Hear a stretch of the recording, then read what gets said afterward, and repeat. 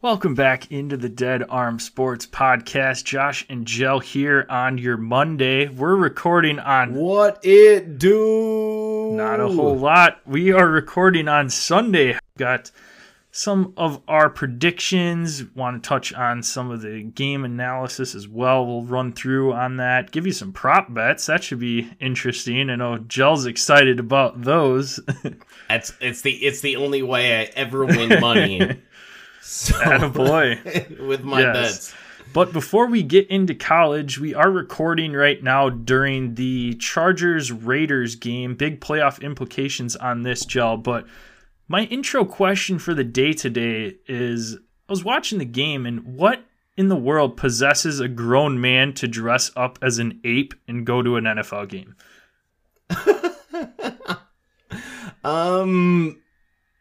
Well, whatever that guy's on. I mean, it is Vegas, so that's, yeah. It's Vegas, so little bit of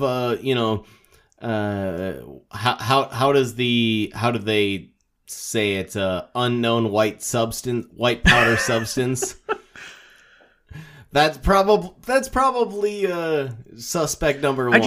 It always just amazes me, the people that go to games and wear masks, because you're paying a ton of money to go watch a football game, and then you're very limited by what you can see through a mask. So I appreciate the people that wear them and rock them the entire game, but I don't know. That to me just seems like a waste of money, and like you're just trying to get on TV, I guess, at that point. I don't really know. I just think, like, if you're a grown adult, like, what are you doing? Like, do better. No, I agree completely. We can be found. Yeah, we just saw a really nice Marcus Mariota on a 3rd and 3 take the direct snap and gained 1 yard. So he's clearly still going to be a backup. Yeah, sounds about right. I mean, nothing out of the ordinary there. Twitter, Instagram, Facebook, just type in the search bar, Dead Arm Sports will be the first thing that pops up there. Subscribe, rate, and review to the podcast. Send us a screenshot of that review. We'll get you some sticker swag sent out in the mail. As always, write in any questions, comments, concerns you have about the show. Ask us anything. More than happy to answer any questions you want to hear a little bit more in-depth analysis about. Otherwise, Jell, going to turn it over to you. Heard you fumbling around in the kitchen prior to recording here. What did you concoct?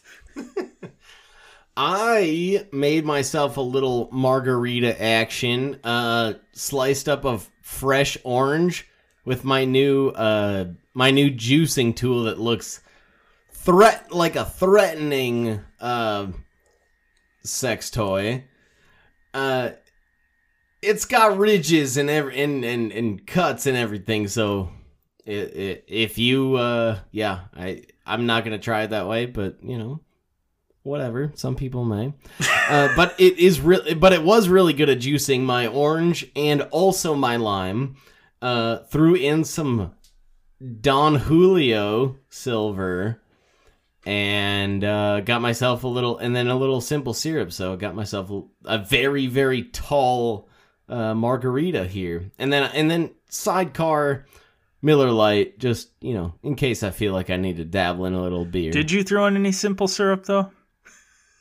I had to switch it to... ran out of space on my original glass, so I had to switch it to a different glass to provide any room for the simple syrup. So, not the smoothest drink here. I'm not a bartender, so... Yes, and we did, both of us separately, have our own Sunday fun days, so we are coming to you 7:48 local time, Central Time Zone, so it's been quite the fun day for us. We've been rocking it for a few hours, I guess, at this point. Yeah, I think I'm at about 7 hours and 49 minutes of going strong, so...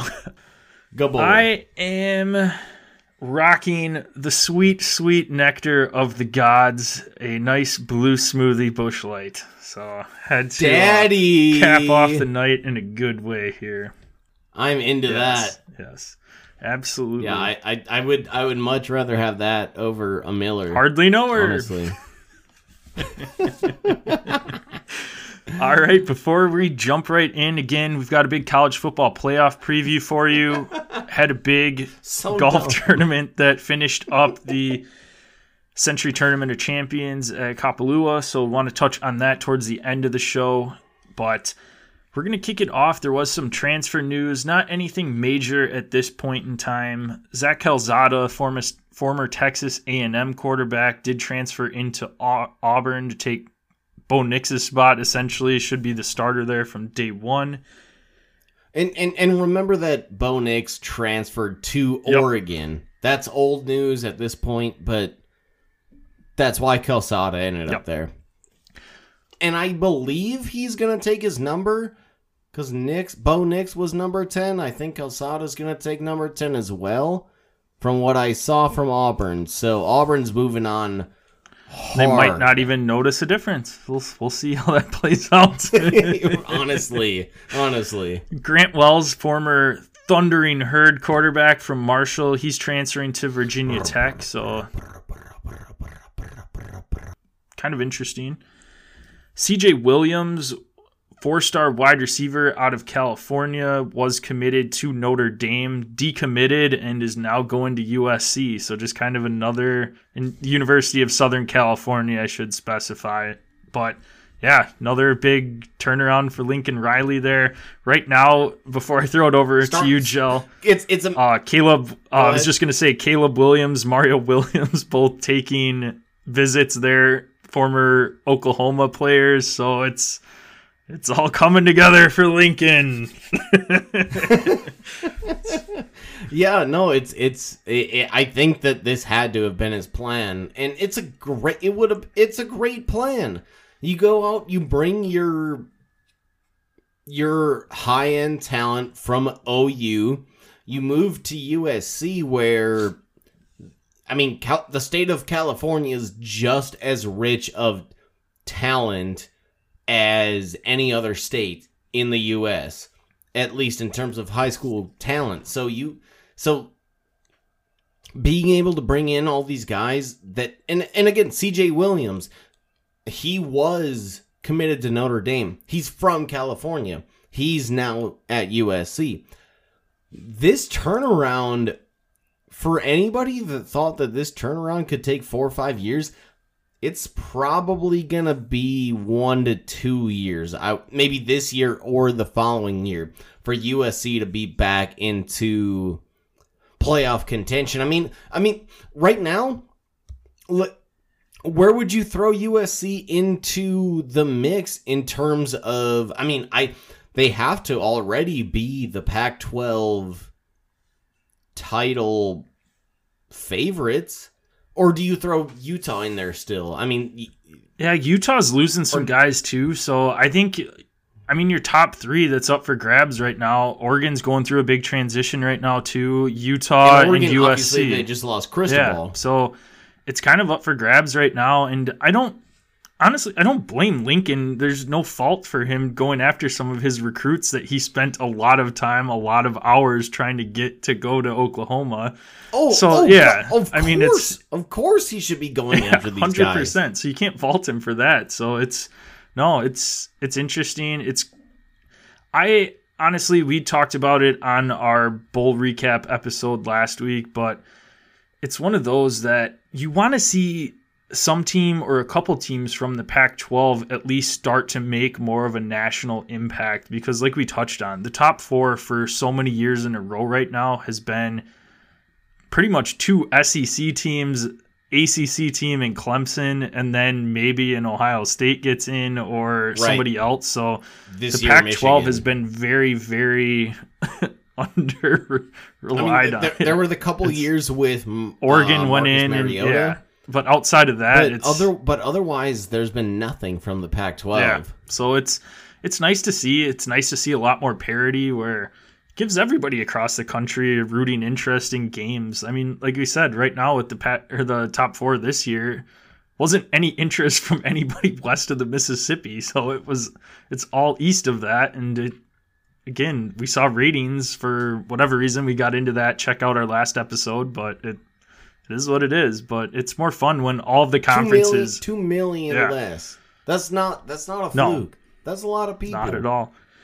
Other big news before we jump into the college football preview is Kevin Coleman, number 58 recruit in the 2022 class, wide receiver, committed to Jackson State with Deion Sanders. Deion getting another top 60 recruit coming in for next year. Yeah, he tweeted out something, just like, I told y'all, and I don't know if that was like because he was like, look, I can do this, or if he's like, or I don't know why this guy ended up ultimately committing to Jackson State. Could be money, could be the fact that Deion is there, could be the fact that he's going to start as a true freshman, could be all the above. Probably going to be all the above, to be honest. But I still sit on this thought of honestly, if Florida State offers him a job, would he go there? That's a good question. Is he telling his recruits, come here, I'm going to get you paid right away, and if I get this Florida State job, I'm bringing you with? No, it's a good question, and he could. Obviously, I don't think Jackson State is his end goal for coaching. I think he's got higher aspirations as far as getting into a perennial team that he can get to a national championship and everything. I'm just more concerned with Florida State. They really did him wrong in their last coaching hire, didn't even give him a shot at it. So is that bridge completely burned? I don't know. But again, I think he very well could see him going somewhere else. Could you blame Deion? No. Could you blame Deion if he said F you, FSU? No, I wouldn't blame him. I mean, he's somebody that wanted to coach. He's one of your arguably best college athletes that came out of Florida State, had a great NFL career. Maybe the best. Honestly, he's got it. I mean, I can't think of anybody. Probably their best of all time. So, and you don't even give him a shot. It certainly ain't Jameis. Yeah.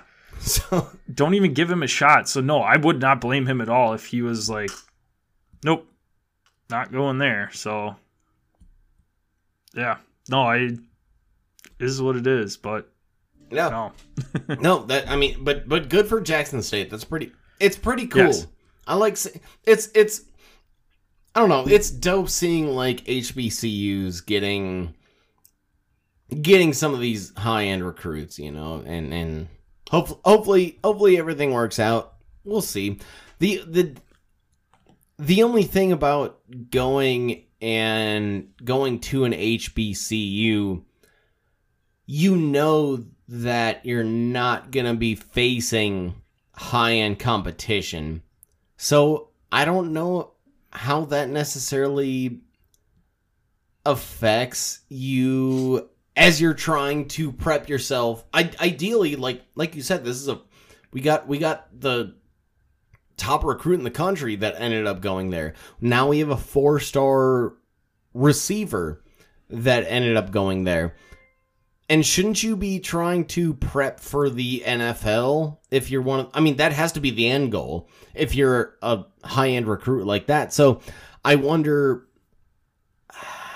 how, does this end up hurting your draft, your prep for the next level? It'll be something that's very interesting to see how that goes. Because I agree completely with that take. We haven't really seen this in the past before. Usually your top recruits go to some of the top 5 programs in the country. So it'll be Alabama, Georgia, Ohio State, etc. It's interesting because with the top coaching, with the top coordinators, with the top everything. Yep. And again, like you said, they're not playing against the top athletes.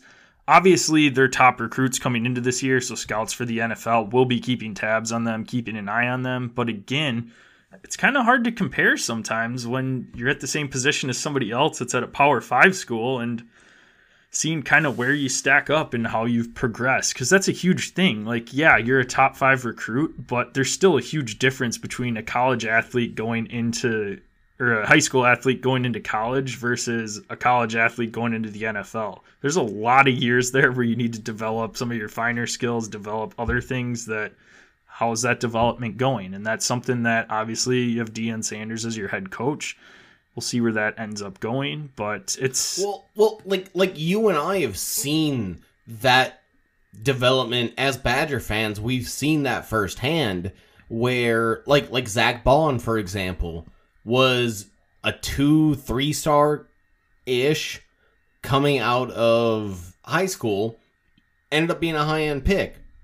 Like, it's going to be the same thing with and it's been the same thing with a number of Wisconsin linebackers. Jim Leonard, walk-on, and ended up playing a pretty long career in the NFL for being a walk-on coming into school. So yeah. Dude, he was an all-pro. Yeah. So, like, the college matters. I don't know. That's the thing that, like, I wonder if this is the right move for these kids, but it's for them to decide. So I'm not going to tell them if it's the right move, the wrong move for them. It's up to them to decide, but you can't say that Jackson State is going to be the greatest outside of Deion. You can't say that Jackson State's going to be the place to get you most prepped for the NFL. No. If that's your end goal. No, I agree completely with that. All right, we teased it last week, had the college football playoff on New Year's Eve day, and had the result of that, Georgia beating Michigan, Alabama beating Cincinnati. If you want our takes on that, check out our show from last week. Had a full breakdown of those games, but we are here to preview it. It's tonight. I am excited for this game. Granted, these two teams met at the end of the regular season in the SEC championship, which we've seen, a couple times. This happened again in 2017. So, yeah, a couple years ago, yeah. So Alabama ended up beating Georgia, giving them their first loss of the season, 41-24. That was the Tua breakout. Tua, came in to take over Jalen Hurts' role through the touchdown pass, the walk-off to Devonta Smith. So, yep. Absolutely. Insane amount of NFL players. Like, are you kidding me? Alabama's backup came in and was a top 6 pick. Yeah. That's crazy. That's insane. This was like, the first game too was pretty much the one that Bryce Young sealed up his Heisman, threw for 421 yards, 3 touchdowns.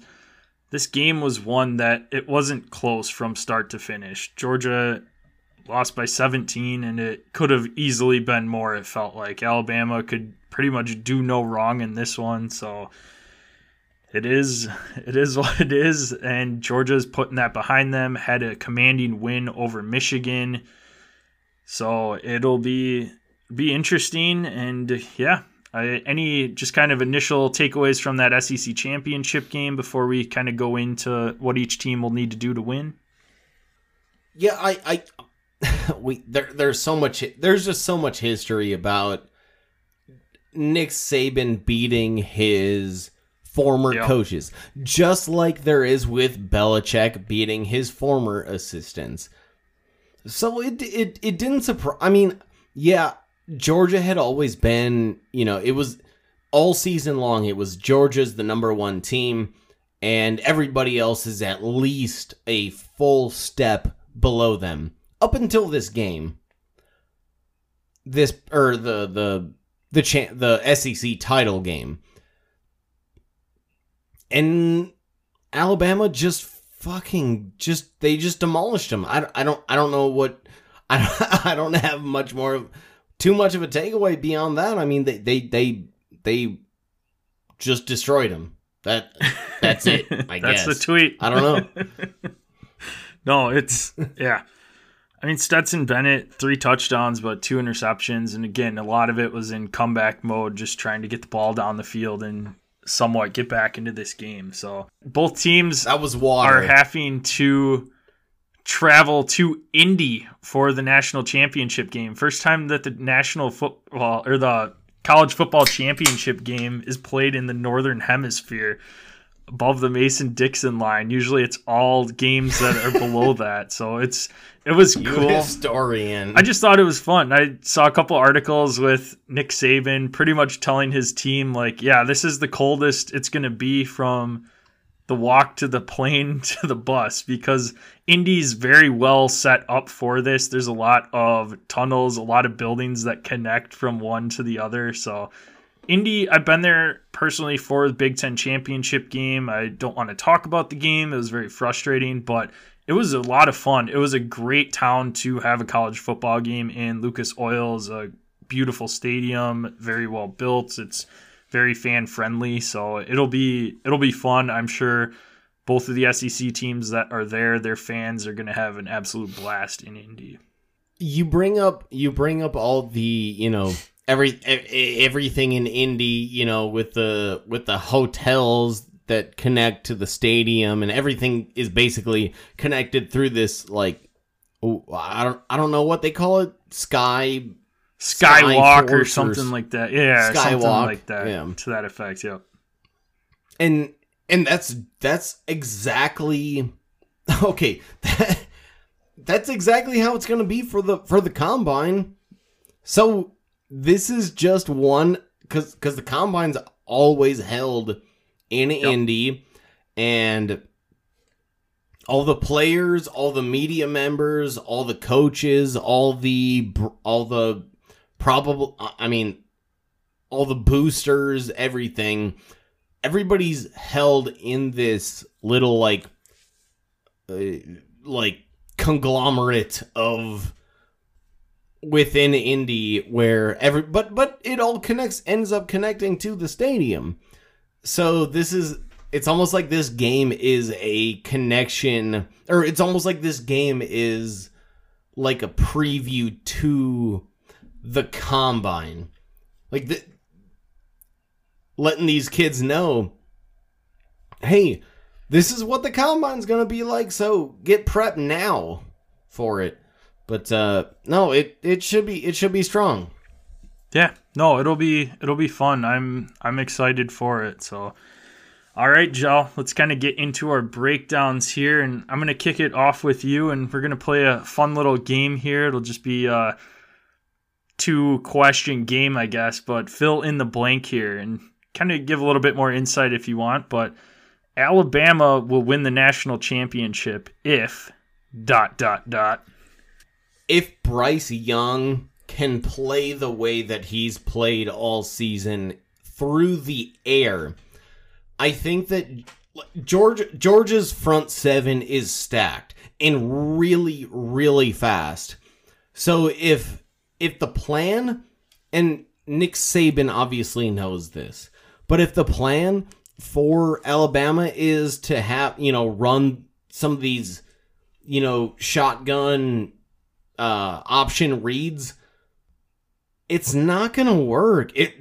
I really don't think that's going to work, because you're going to have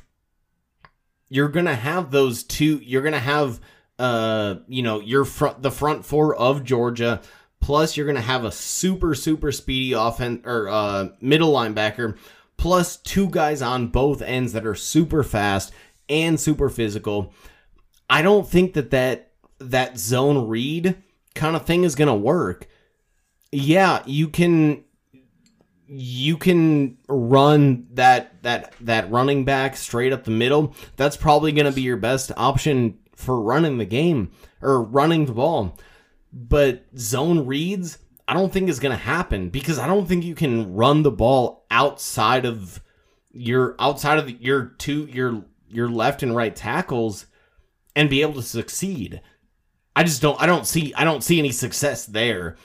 So I think for them to be able to succeed, and they are out John Mechie. He tore his ACL, so he's out for this game.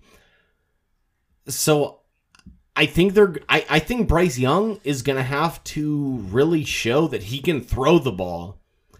I think that's the only way that Alabama can win this, at least on the offensive side. On the defensive side, it all comes down to pressuring Stetson Bennett. If they're going to keep Stetson Bennett in there, then you pressure him, and that's when he's going to make mistakes.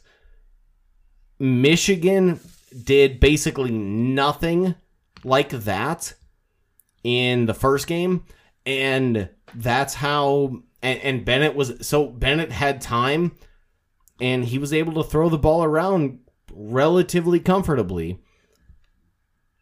If they're able to pressure Bennett and, the entire first half, then if Georgia goes and brings in JT Daniel as like an emergency recovery quarterback, do the same damn thing, because he's not, he can throw a sweet ball, but he showed it at USC.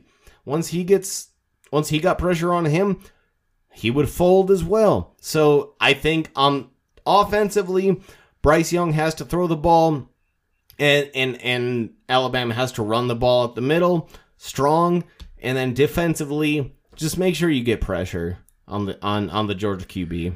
Yeah, I agree with those takeaways. I think Alabama repeating as the national championship heavily, and obviously pretty much is the key for any college game, but relies on the quarterback. And Bryce Young has to show why he won the Heisman Trophy this year. He still has to have a big game. Brian Robinson had an absolutely fantastic game against Cincinnati. He was their game plan, ran for over 200 yards, just absolutely moving that offense down the field, eating up a lot of clock. If they can get him going again, which is going to be tough against that Georgia front seven. Didn't have a great game the last time they played. However, he was coming back from injury in that one, so I'm very curious to see what kind of push Alabama's line can get. But again, I think it's going to rely on Bryce Young. Jameson Williams is obviously going to be a first-round draft pick this year coming up, but I think the key also is going to be Ja'Cory Brooks or somebody else in that wide receiver core stepping up and having a big game as well. You can't just rely on Jameson Williams in this. I think Georgia's going to have him heavily covered. And then defensive side of the ball, Will Anderson is kind of playing possessed right now. He's very unreal. That guy's unreal. He wasn't in the Heisman talks, which he had just as great of a year as some of the other defensive players that were in the Heisman talks. I think he's upset about it. He's playing like it. Coming off of 2 sacks against Cincinnati this last week. So I like Will Anderson to have a big game here, get a lot of push, and get that pressure on Stetson Bennett, which that's a huge key to this. Like you touched on, Michigan was not putting the pressure that we've seen Michigan do throughout the regular season. And I didn't understand I didn't know. It made no sense why Michigan why they played the way that they did. No, and any top team, whether that is high school, college, NFL, if you give the top team, if you give that quarterback time to throw the ball, they're more than likely 9 times out of 10 going to succeed. They're an elite athlete. They're a highly recruited athlete. It's not pretty. You have to put pressure on it, and I think Alabama will with Will Anderson. Yeah, Will Anderson is going to break in the NFL. He's scary. I mean, we've seen what we all season. We've seen what Micah Parsons has done. I think Will Anderson can be kind of like Micah Parsons 2.0. Maybe not as good initially, because this is ridiculous what Micah's doing. But either way, Will Anderson's he needs to wreck shop for Alabama to have a chance at this game. So that brings my question over to you, Josh. What does Georgia have to do to win this game? ... Oh, I like what you did there. My key to this one is there's obviously 2 things with it, both on different sides of the ball. Georgia's defense has to show why they were the number 1 defense for pretty much the entire season in the college football.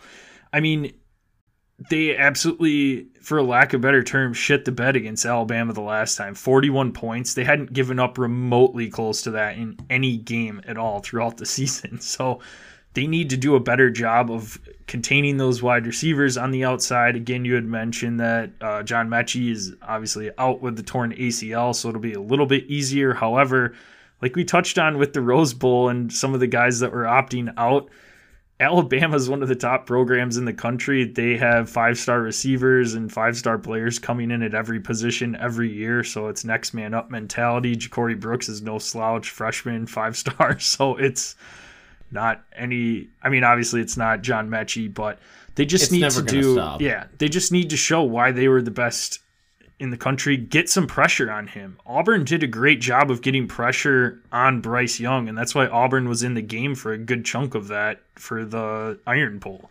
So the defense is a huge key. They need to pick it up from the SEC championship game. And then on the offensive side of the ball, Georgia needs to somewhat establish the run, get a little bit of that going, ease some pressure off of Stetson Bennett. And Stetson Bennett has to step up. This has to be the highlight of his career to date, is this national championship game. Has to have a great performance. Brock Bowers, tight end, freshman from Georgia, is coming on late in the season, having a monster year. Needs to show why he has had his breakout, start performing, get some national attention in the spotlight here. And then George Pickens. George Pickens is coming off of just a little bit of, obviously he had his injury, hadn't played a ton prior to that SEC championship game, but he is a wide receiver that prior to his injury, he's somebody that was talked about as a first-round talent this year, could sneak into that first round depending on how this game goes, how his combine goes. So he's a huge X factor for this one, and he needs to have a big game. What are your takeaways, Joe? So what kind of a role do you think that George Pickens is going to play in this game? Because his talent, he is an NFL first round talent, but he has been out for the majority of the season. Do you see him? I believe he had three receptions last game. Do you think that he ends up being a big time player in this game now that he's got, again, as we've talked about, dude, he's got, all this top 6 or top 4, everybody's got a month off. Do you see? So Pickens has an extra month to rest. Do you see him playing a big role in this? Because that could be a huge factor, especially, I mean, he's their main, if he's out there, they then Georgia officially has a number 1 target. Yeah, I think that is a huge key. They need to get him involved. He had 1 catch for 9 yards. That is not acceptable. I mean, you need to get him the ball due to his talent. And yeah, again, that's what Georgia needs to do. If they can't get the run game going, which again, Alabama is phenomenal at stopping the run. They're also an elite defense. They are every single year, have a great offense, but Georgia needs to have the X factor there and have George Pickens step up or Brock Bowers. I mean, again, he's a tough defensive matchup. Being a tight end, he's very athletic, he's quick. So it just kind of depends on that. And yeah, we'll see. Georgia, again, they need to be mistake-free, whether that is on offense, not turning the ball over, no fumbles. Defense has to have a pretty clean game. Don't have any missed tackles, any big gains in regards to that. And special teams, just contain the guy, keep him where he's not busting off big runs in the punt return, kick return game, anything like that. Just Georgia essentially, you can have maybe a turnover or two, but you pretty much have to keep it mistake-free. Nick Saban knows how to capitalize off those turnovers, and both these teams are familiar with themselves. Again, they faced each other in the SEC championship, had a month off, kind of, I would think, looking ahead just a tad, knowing that this was probably inevitable. They were the 2 top teams in the country for a good chunk of the season, but who knows? So question for you then. Do you see if Stetson Bennett struggles in the first half, do you see them bringing in JT Daniels? Because that's I guess I bring it back to the last time that these two teams were in the title game, and Nick Saban made a tough Jalen call. Hurts struggled, and they threw in Tua. They brought Tua in, so Alabama did. So do you see Georgia doing anything similar and bringing in JT Daniels? Now, JT Daniels, obviously, I think we can hopefully all agree that he's no Tua. I mean, not that Tua's anything special in the NFL, but he was a sick college quarterback, and he's a fine NFL QB. But do you see them potentially, like, if at half, let's say they're down 17-7, and there hasn't been much movement on the Georgia offensive side, do you see Kirby saying, we got to switch it up, let's bring in JT? I think at this point in time, your pride can't get in the way, and anything you can do to try and switch up some momentum is in play with this. If that is a QB switch, then yeah. I mean, outside of Alabama, Clemson prior to this year, teams aren't making the national championship on a frequent basis. So you have to do anything you can to try and win this game. I mean, Kirby's trying to beat Nick Saban, his former head coach and boss. So I think anything's on the table with it. So yeah, if you're not getting enough from Stetson Bennett and he's struggling in the first half, and you think maybe JT Daniels gives you a spark or can bring something different to the game plan and get you some points and get you back into the game, absolutely. I just question if Kirby's got the balls to make the move. That's the thing, is like because Kirby's not an offensive guy. He's he was 100%. defensive. He was Saban's DC. Yep. So I wonder if Kirby's got the balls to say, we need to do this, or maybe not. I shouldn't question his balls. I should question him saying, seeing if because who says that JT Daniels is even the better option? I mean, he's been out all year with an injury. He started out the year as the starting quarterback for Georgia, but was injured right away. So Bennett's been able to make it through because Georgia is fucking loaded with talent. But so is Alabama. So it's kind of a weird toss-up. I don't know. I shouldn't be out here calling out Kirby Smart and his balls, but I wonder if I just wonder if he's gonna be out there saying, yeah, we need a switch up, or if he's gonna just say, no, let's roll with the same guy. I don't know. I think guys with defensive minds, they're not as willing to make a switch up. Yeah, the only thing I think Kirby does have going for him is he saw firsthand in this situation, a national championship, what can happen if you make a quarterback change and go against what's gotten you there. And it won Nick Saban a national championship with Tua coming into the game, giving him a spark in the second half when Jalen Hurts just wasn't performing what they needed at the time. So maybe that helps Kirby Smart being in that game, seeing from experience what happened. Hard to game plan against it. Again, two different quarterbacks in Jalen Hurts versus Tua, but it still throws a little bit of a wrench into the opponent's game plan, especially after halftime, and never know. Yeah, I Stetson Bennett versus JT Daniels, they kind of play they play a pretty similar style of ball. They're both just white guys that are pocket passers. Like, straight up. Yep. And I don't know. Like with when Tua came in, obviously they ran that offense through Jalen. It was a run heavy offense through Jalen. A lot of RPO and yeah. And they still ran some RPO concepts with Tua because he did have that's how he ended up getting hurt in that Auburn game.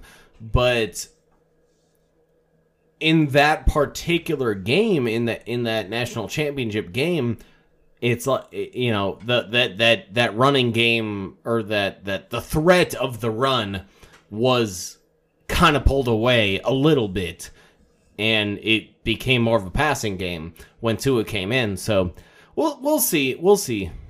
Absolutely. All right, before we get into our predictions, Joe, we've got some prop bets we want to go through with the folks here listening to this fine podcast. We're going to skip over the first one that I have on who wins the game. We'll save that for the end for our predictions. However, I've got, yeah, save that for last. Yes. Let's start it off. Well, the over-under right now on this game is 52.5 points. Where do you think that line lies? Is that an over or under for you? So, I originally thought that this was a high line because Alabama and Georgia are both studs defensively.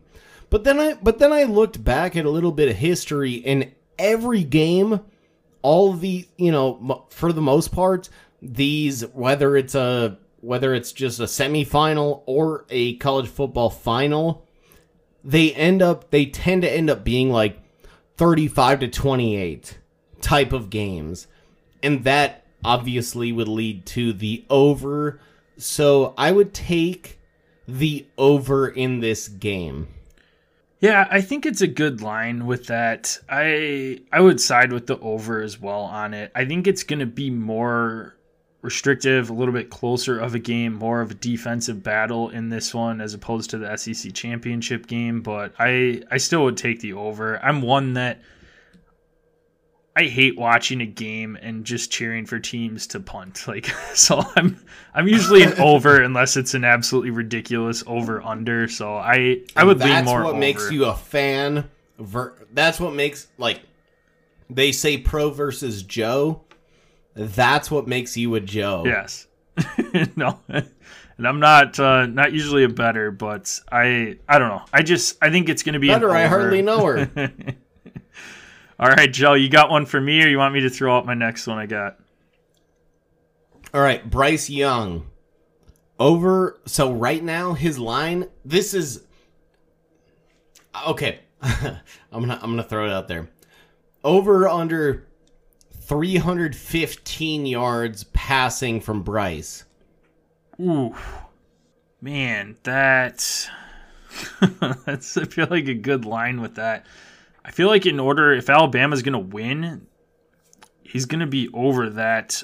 Pulling up prior, he threw for 421. Again, Georgia's defense just seemed off that day. I think they'll be a little bit better than that. But again, if we're going with they're going to have to be better than that. And I don't, it's one of those two that I'm just, Georgia knew that they were locked into the playoffs, so I'm still one of those that I'm convinced they didn't show all the schemes that they wanted to Alabama. I think they still have a few tricks up their sleeve as far as defense or offense. They didn't want to give it all away to them in the SEC championship game, but I think with that over-under, I think I'd side with the over on that with Bryce Young. I think Georgia's front seven's dominant.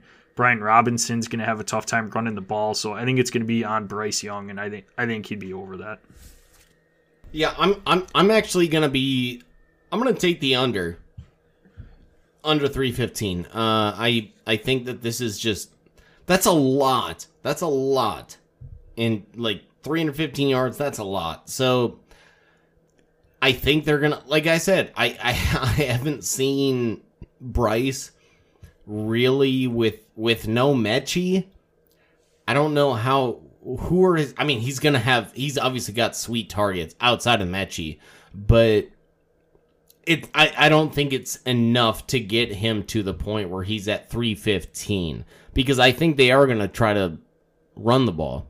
So, okay, I've got on the Alabama side, Brian Robinson. I actually... So, I don't have I was not able to get the live Vegas lines. They didn't really have them up because nobody knows what this COVID shit is going to end up being. So there's not too many lines out there. But so I ended up creating, well, this line myself. Brian Robinson, running back for Alabama, 85 yards on the ground. Over, under. Oh, man. Rushing, not receiving, counted, not total. Rush yards, okay. yeah, on the ground, yeah. I got to go under. Georgia's front seven's just dominant. They shut him down that first game, too. Granted, again, he was coming back from an injury, but I don't see this being a running game on either side. The quarterbacks are going to be the ones getting the yardage, getting points on the board, so I don't like that. Over, under, I'd go under. I'm ready to take the under as well. Like I said, I think that Georgia front seven is too damn nasty. I can't see Brian Robinson, who is talented, but he's not spectacular as a back. I can't see him doing a shitload of damage against that Georgia front seven. Yep. So I'm gonna take the under as well. All right, I've got an over under. Somebody that's involved in the rushing game quite a bit for Georgia, Zamir White. I've got 59.5 rushing yards from Zamir White. Good God. Shit. It's a tough line. I mean, that's like a right on. I think I'm going to go with the under on this one. I think that Alabama's basically the same thing that I said with Georgia. Alabama's front seven is ridiculous. You got Will Anderson, who's maybe that dude weighs 230 plus. Shit, he's probably 250 plus. And he still seems like he's the fastest player on either side on either right. of those teams. It's crazy. Nuts. So I'm gonna take the under because of that. No, I agree completely. Like pretty much what I said with the Brian Robinson over under. I don't see both defenses front seven are fierce, vicious, and I don't see any of the teams running games getting going in this one. So I don't like it either. I'd take the under. I've got one final just Alabama. Oh, I do have one more after this. But game wise, I've got one final prop. Jameson Williams obviously just went off. Over under, just gonna keep this one simple. 95 yards. You couldn't go 100. Make it really simple. You want 100? Okay, let's make it 100. Jameson Williams 100 yards. I would say over. If Alabama's winning the game, okay. He's their guy. Stars show up in big games, and yeah, I mean, and all it takes is a big touchdown, which we've seen Alabama numerous times this year, past years, forever it seems like, have huge plays in national championship games. Jameson Williams without John Mechie there, big play guy. Yeah, I see 100 yards. I'm going to take the over as well for pretty much the exact same reasoning that you said. So, I mean, we saw when it was Jamar Chase at LSU, between Jamar Chase having his big days and it's somebody has to. A lot of these big time games can come down to one really big play. And so, yeah, I mean, I'd say Jameson Williams has the best shot to make that one really big play, one really downfield play. And so, yeah, I'm going to take the over as well. All right, Joe, hit me with your last one, and then I will throw it back to you for kick off our predictions and get this college football playoff preview closed out. All right. On camera. Ooh, this is fun. Nick Saban shows one genuine smile during the game. Okay, during. During the game. Oh. Over Man. under at a half. It's so hard to tell if it's genuine with him. That's the huge key. Like if one genuine smile during the game. That's all it is. I'll say yeah. I think he's at the point where he just appreciates being there at this point and knows how crazy his run has been at Alabama and how awesome it's been. So I'd say one. He seems like somebody now that really appreciates the moment, which you respect with somebody that is as high stature and great of a coach as he is, that doesn't necessarily take anything for granted anymore. So I'd say yeah. I'll take the over on that. I'm gonna take the over. I think he's gonna have one as well. One smile. What an accomplishment for you, Saban. You smiled today. Right. That would be amazing if that was like the post game, opener. Saban, hey, Allie LaForce walks up and says, "Hey, Nick, we noticed that you smiled today. How do you really feel about the game?" No, but he does genuinely seem like less angry or just less like ornery in general. So I'll take the over on that as well. All right, Joe. It's the time all of our listeners have been waiting for. Give us your national championship game prediction. So right now, over-under is Georgia -3. I have money on Alabama. Money line, straight up, Alabama winning this game as an underdog. I can't bet. I can't not take Nick Saban. That's what this really comes down. I'm supposed to pick against the Heisman Trophy winner and Nick Saban? For me, that's crazy. So Alabama was a pretty easy choice for me, straight up, regardless of that spread, regardless of Georgia being that 3-point favorite. Like I said, I already got money on Alabama straight up. So, have a score prediction at all? 38-28 Alabama. All right. I know how hard it is to go against Nick Saban. I mean, it's outside of his first season when he got to Alabama, he's been an underdog under one handful of times, very rarely. And every time he has been an underdog, he's won by double-digit points. So he's somebody that takes that and throws that and slaps that up on the bulletin board and uses that for material motivation. Are you a material girl? No, I'm not a material girl. No, I'm a material girl. Oh. I think this is the first time he's going to lose as an underdog. I am picking Georgia. I think it's going to be a close game. I think it's going to be one of the better national championships games we've seen. I think Alabama's going to have the ball tied up, going to be going for it to not give the ball back to Georgia late in the game. Georgia's front seven is going to get a big stop on 4th down, pick up a few yards. And my man, Jack Podlesny, is going to kick the game-winning field goal for a final score of 31-28, giving the Dogs the championship. Did he only go there because of Four Eyes? Little Rodrigo Blankenship action? Blankenship. You sunk my battleship. No, it's no. I don't know.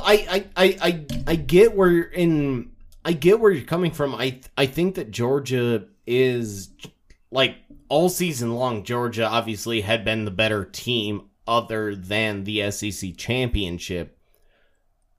I just, after seeing that game, I don't know how I can't see myself after watching that game, like, find myself thinking that Georgia is the better team.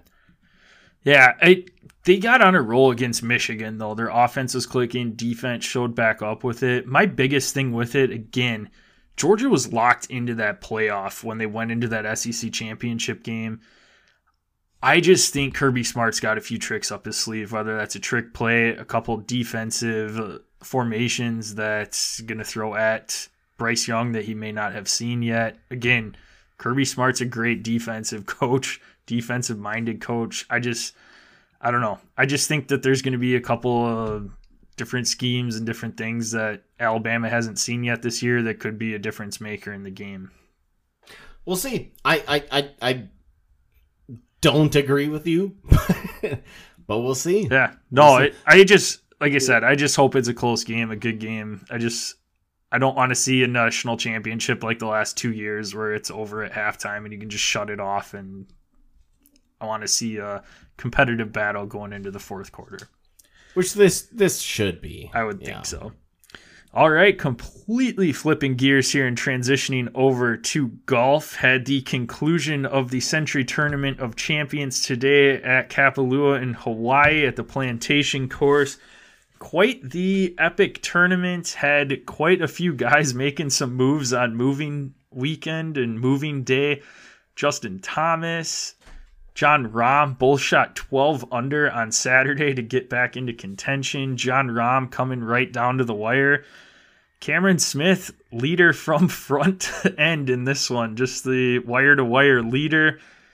Won here 2 years ago in 2020. Kicked off his season, kind of his run into where he's at nowadays.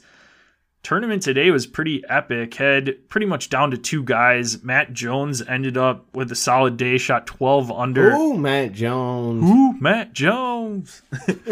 Shot 12 under day, a 61 to get to 32 under par. Yes, 32 under par for a tournament. Insane. This is just silly. And it wasn't good enough to win because both Cameron Smith, Jon Rahm on the final hole. Jon Rahm was down by one stroke. Both ended up just off of the green on the fringe, putting for eagle. Both putted, left it just a little bit short. Jon Rahm had a tap in for birdie to tie for the lead at minus 33.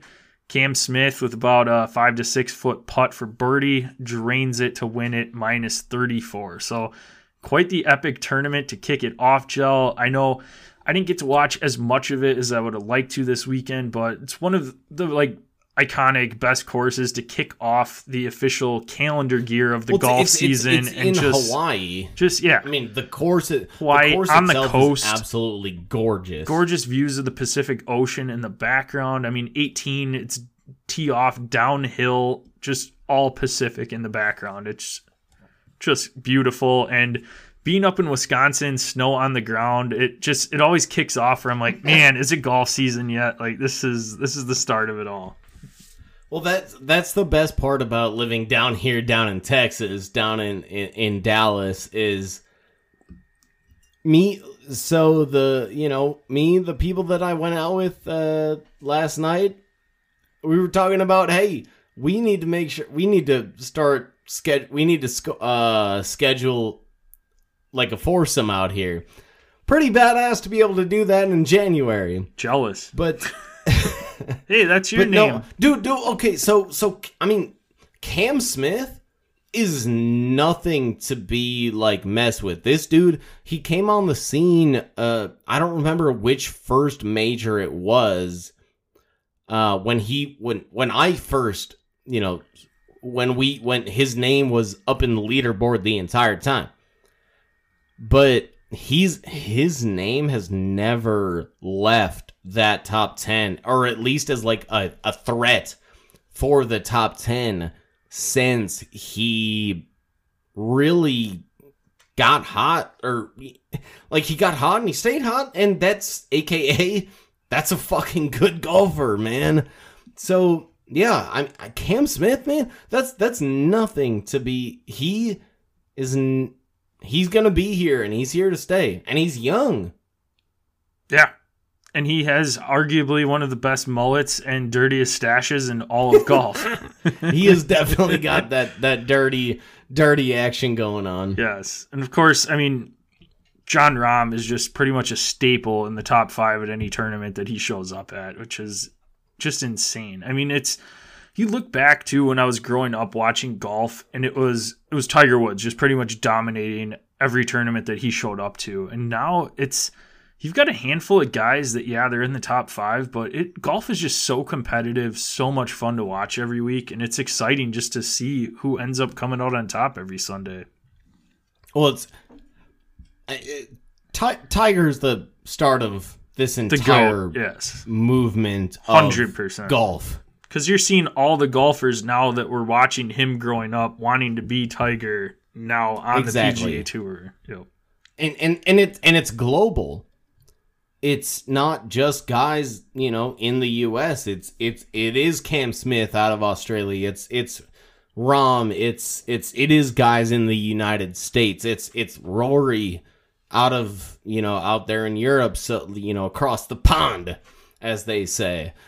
So it's global, and yeah, it was a global game before, but it was a lot of guys with beer bellies that were yeah, hitting balls 200 or 300 yards, and then Tiger comes in and he's hitting balls 350s, hitting balls 3 plus, and now you got Bryson driving that whole fucking lake that he in at the end of last season.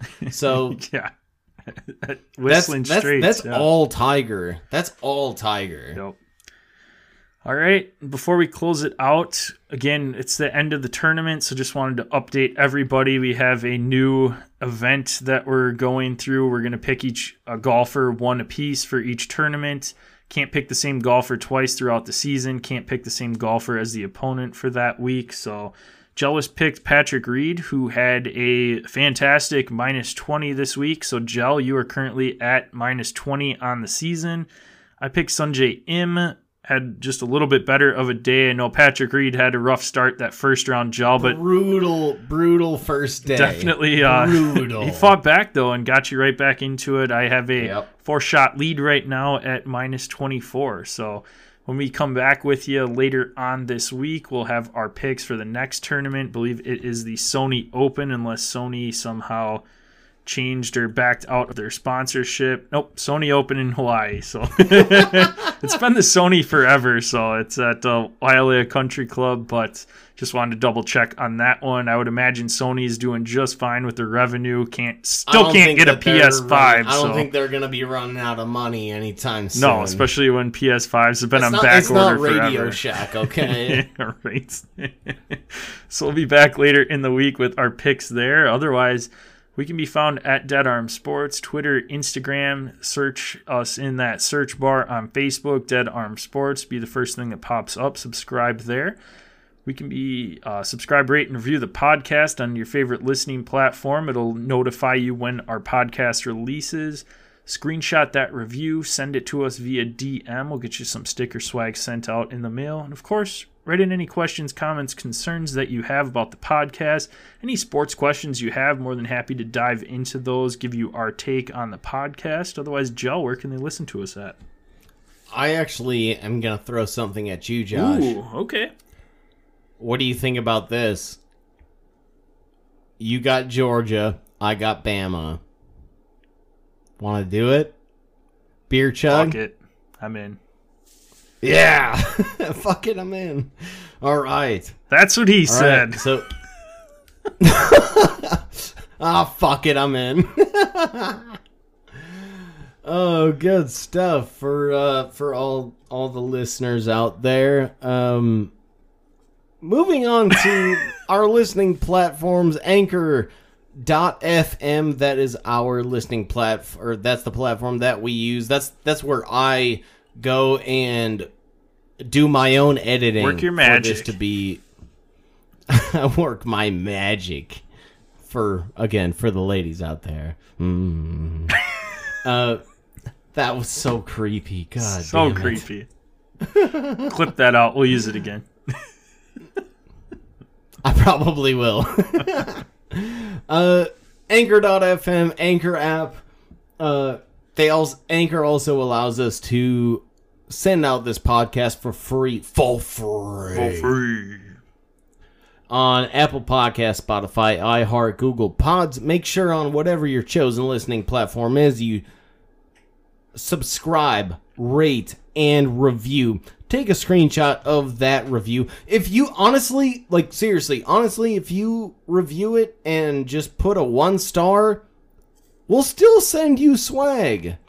As long as you take a screenshot of that review, send it to us on our social media platforms, whether that's Twitter or Instagram at Dead Arm Sports, or on Facebook just by searching Dead Arm Sports. Preferably, though, give us a little bit higher rating, but again, 5 stars is better. 5 stars is better than 1. So, just thought, Yes. just thought I'd throw that out there. all right, that'll do it for this episode. Again, this was recorded on Monday. We will be back with you tomorrow to break down all the fun and exciting NFL news over the weekend, give you some live takes on the playoff picture, some other fun, interesting tidbits, coaching changes, and a lot of goodies. So tune in tomorrow. Otherwise, Jell, close us out.